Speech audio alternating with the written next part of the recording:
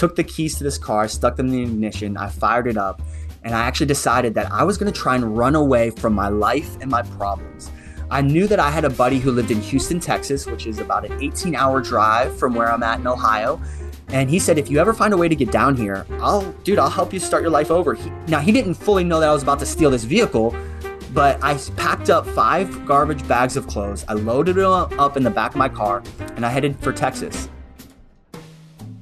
Alex Williams here to welcome you back to Broken Bulbs, the show for entrepreneurs, creators, and builders who need to keep it real. Today, I'm joined once again by my favorite person on the planet, Nate Dukes. Now, Nate previously featured on episodes 127 and 211 of Broken Bulbs, if you'd like to go back and check those out as well. Nate went on a journey of changing his mindset and his decisions, which helped him create his own comeback story. Through his book, onstage speaking, and personal coaching, Nate shares what he's learned to help other people make their own comeback. But he also stole a car in an attempt to drive away from his problems. That's coming up after the break. Real quick before we get into today's show, I just wanted to say thank you for all the ways you offer support, whether it's through sharing the show or through leaving us a review. I really appreciate it. Now, recently I've started creating some bonus content over on patreon.com/Alex Williams. Remember, I spell Williams differently too. If you want to support me over there, you can go to patreon.com/Alex Williams or click the first link in the show notes. It'll take you right there, give you access to a ton of bonus content and a ton of other cool stuff that I've been working on. Enjoy the show. Nate Dukes, ready to talk about yet another one of your broken bulbs? Yeah, I think so, man. Okay, so let's get into this one. You desperately tried to run away from your life. So desperately, when you hit rock bottom, you actually stole a car. Tell me, what was the lead up to this? Yeah, so previous to this, I had developed a pretty terrible drug and gambling addiction to the point where I had actually stolen money from a business that I was running. My business partner wanted nothing to do with me anymore. He gave me an ultimatum. He said, you can walk away from this business free and clear, or I'm going to press charges. So now I'm at this point in my life where I've moved back in with my parents. I don't know who I am anymore. I'm still dealing with this drug and gambling addiction. I can hardly hold down a job. I would get a job as like a server or a bartender somewhere. But then I would ultimately revert back to what I knew, which was stealing. And so I'd steal from the cash register.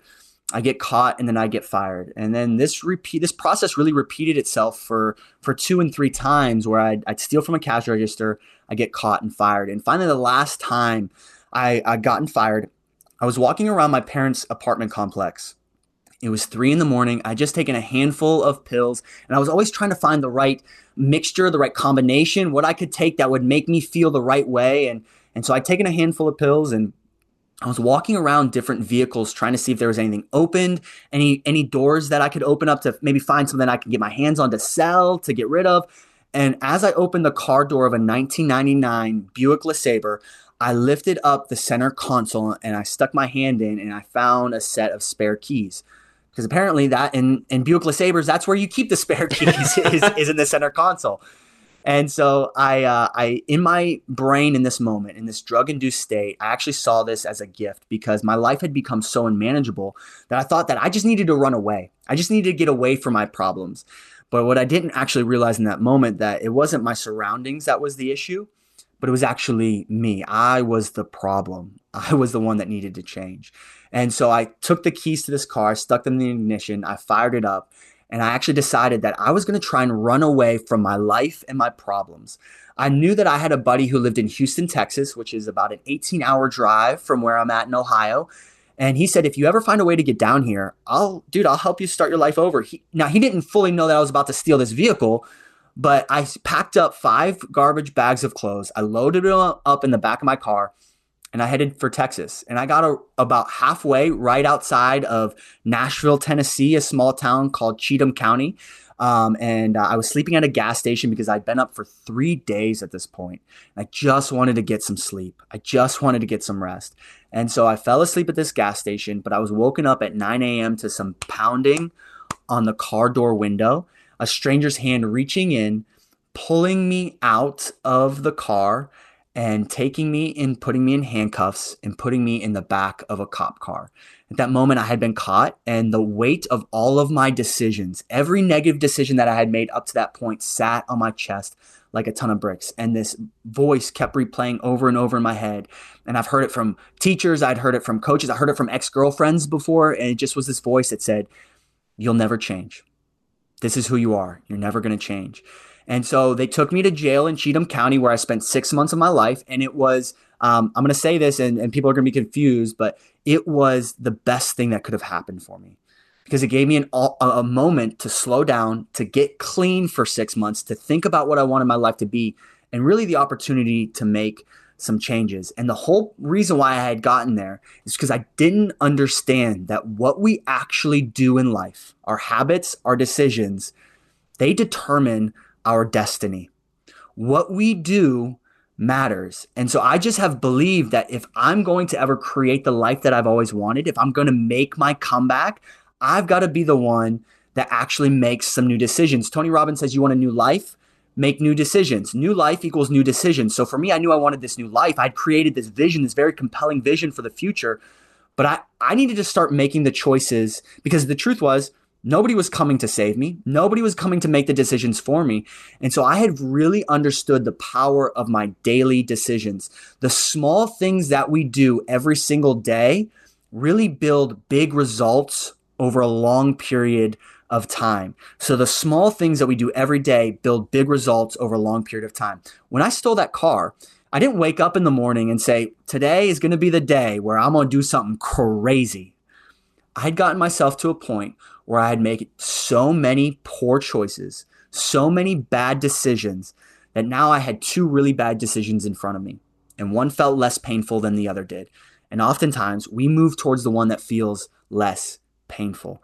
But in that moment, less painful actually meant more pain in the long run.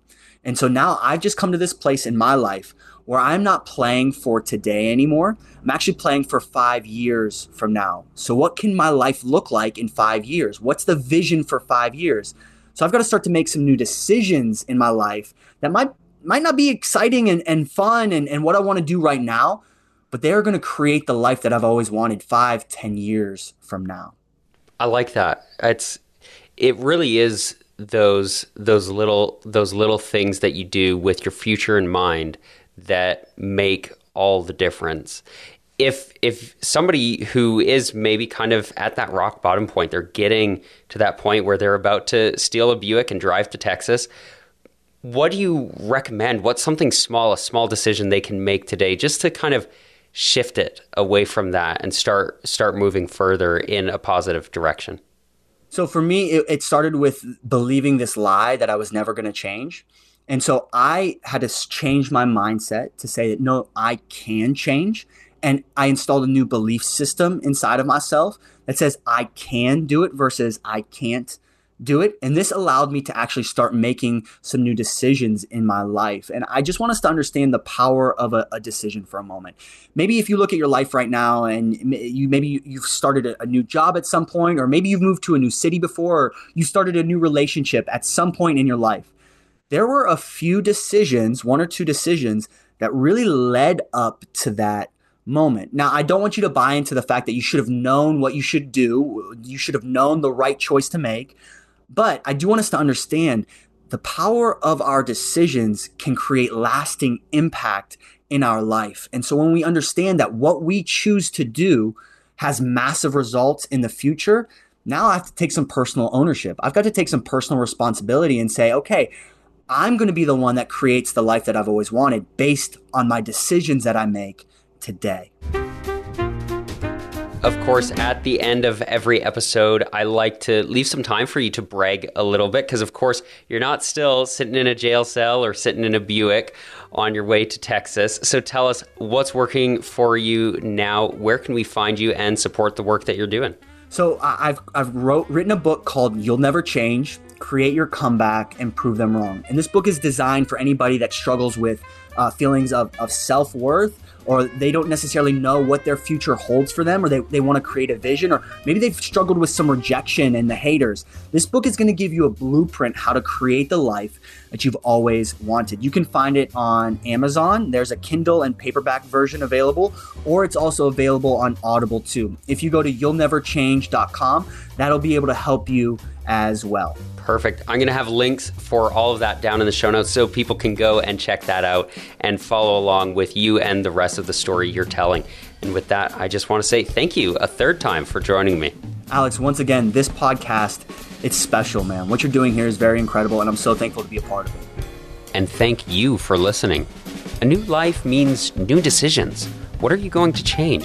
How are you going to live differently? The small things matter. Make small choices that will add up to the life you want to live. Do a small thing today to get yourself back on track. Special thank you to Nate for joining me and being willing to talk about his broken bulbs. Be sure to check out his work, including his book, You'll Never Change, which I've linked down in the show notes. And if you want to support Broken Bulbs and you've already left us a review and shared the show with your friends and family, you can go above and beyond and visit us on patreon.com/Alex Williams. There you'll be able to financially support Broken Bulbs as well as the other projects I work on. You'll also receive in return a postcard from me and potentially some extra bonus content. So make sure you go check that out, patreon.com/Alex Williams, or just click the first link in the show notes. That's probably easier. Broken Bulbs is produced by Mecco Radio, and we are, of course, a proud member of the Create Fine. I, Alex Williams, was your host. The podcast artwork is by Bethany Gustafson, and the music we use is by Brian Claxton and Wesley Thomas. Oh, and thanks again for listening.